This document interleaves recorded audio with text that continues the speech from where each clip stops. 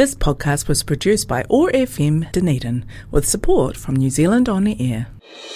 It's time for Talking Otago with ORC.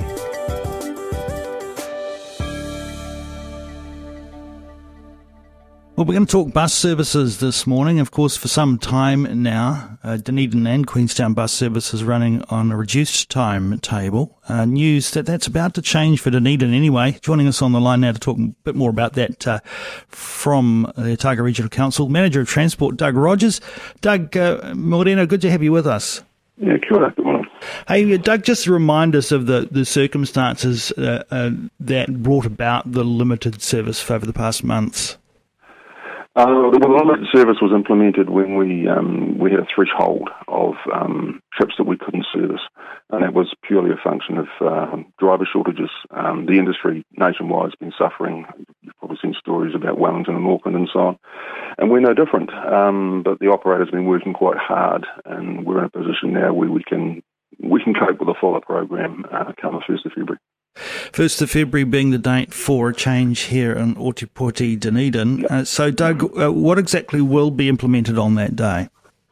On that day, we'll move back to our pre-COVID timetable. Again, when COVID hit, we moved to a different type of timetable, but we're going to go back to the original program that we had prior to that. And we're reasonably confident that we'll be able to do a full service at that time. There will be some teething problems. We have to accept that the driver numbers are such that there's not a lot of fat in the system. So if somebody gets sick or there's incidences or things they have to deal with themselves, we have to accept that some trips may be affected, but we're reasonably confident. So when we look at driver sickness as an example, clearly, the pandemic's been a part of the jigsaw puzzle there. Yes. Are we seeing an improvement in, the fewer numbers of days when we've got driver sickness? Yeah, absolutely. I think our missed or affected trips at the moment, we're under 1%, probably about 0.3%, so it's probably the best it's ever been. So we're getting to that stage now where the operators have a small amount of additional drivers for the reduced service, but just enough to go to a wider service. So, the illness aspect has sort of eased off a bit. I'm hoping it doesn't come back, to be fair. Indeed, we're touching wood all the time we're speaking here, Doug. Look, it's been something of a perfect storm, hasn't it? Of course, COVID's one thing, but this nationwide driver shortage is something that doesn't only concern Otago Regional Council, it's service providers right across the country. What can you tell us about, what the feeling is there about any improvement or any change in that area nationwide? It is getting slightly better. I know that salaries were a big part of the industry just sort of not moving quickly enough, and that's been addressed certainly by Otago Regional Council here and nationally. And the government has some initiatives where we're able to access resources and so on just to improve things in a way, sort of in a staged way.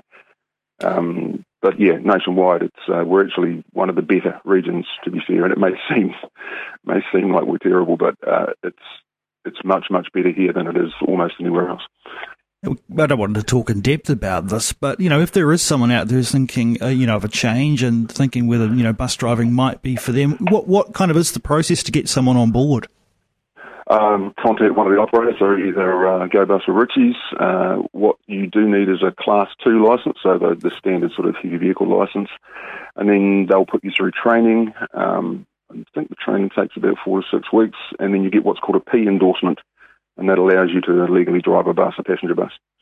Yeah, so what we do know is there's improved work and pay conditions for the bus drivers locally. There is definitely plenty of work available. So, if there's someone out there looking to make that change. In general, of course, through this whole time, Doug, passengers have been asked to be patient through this time. How has it gone in terms of your relationship with passengers? Oh, it's been pretty good in Dunedin. Queenstown has more serious challenges, but, I would thank all our patrons for being that patient with us. It's a big hill to climb, but I think that people are very, very understanding of the challenges that the operators are facing. So it's quite heartwarming to hear that. There's a bit of technology in place now to support regular bus users too, isn't there? The apps and so forth. There is, yes. You can track your bus. You can see how far away it is and whether it's running late and so on. And there's alerts on the system as well. So if you're heading to the bus stop and it says the bus is going to be 10 minutes late, for example, you can sort of adjust your travel that way. So, yeah, it's very good. And we're looking at more comprehensive technology as well. So we just need to keep moving with the times. All right, 1st of February, the date for that return to pre-COVID bus services for us here in Ōtepoti, Dunedin. Doug, it looks a wee way away from being able to say the same thing for Queenstown at this point. Yeah, again, the operators are working very, very hard. They do, in Queenstown, rely on immigration for a lot of their services up there. It's the nature of the town. Accommodation is the massive challenge for Queenstown. But I know our operators have a number of drivers all signed up, ready to go. They're just waiting for the immigration aspects to be cleared and finalised. All right, Doug, appreciate the time you've taken to join us here once more on OAR FM to give our listeners all the latest on what's happening with the bus services. No doubt we'll catch up again further down the track. No doubt. Absolutely pleasure. You have a good day. This podcast was produced by OAR FM Dunedin with support from New Zealand On the Air.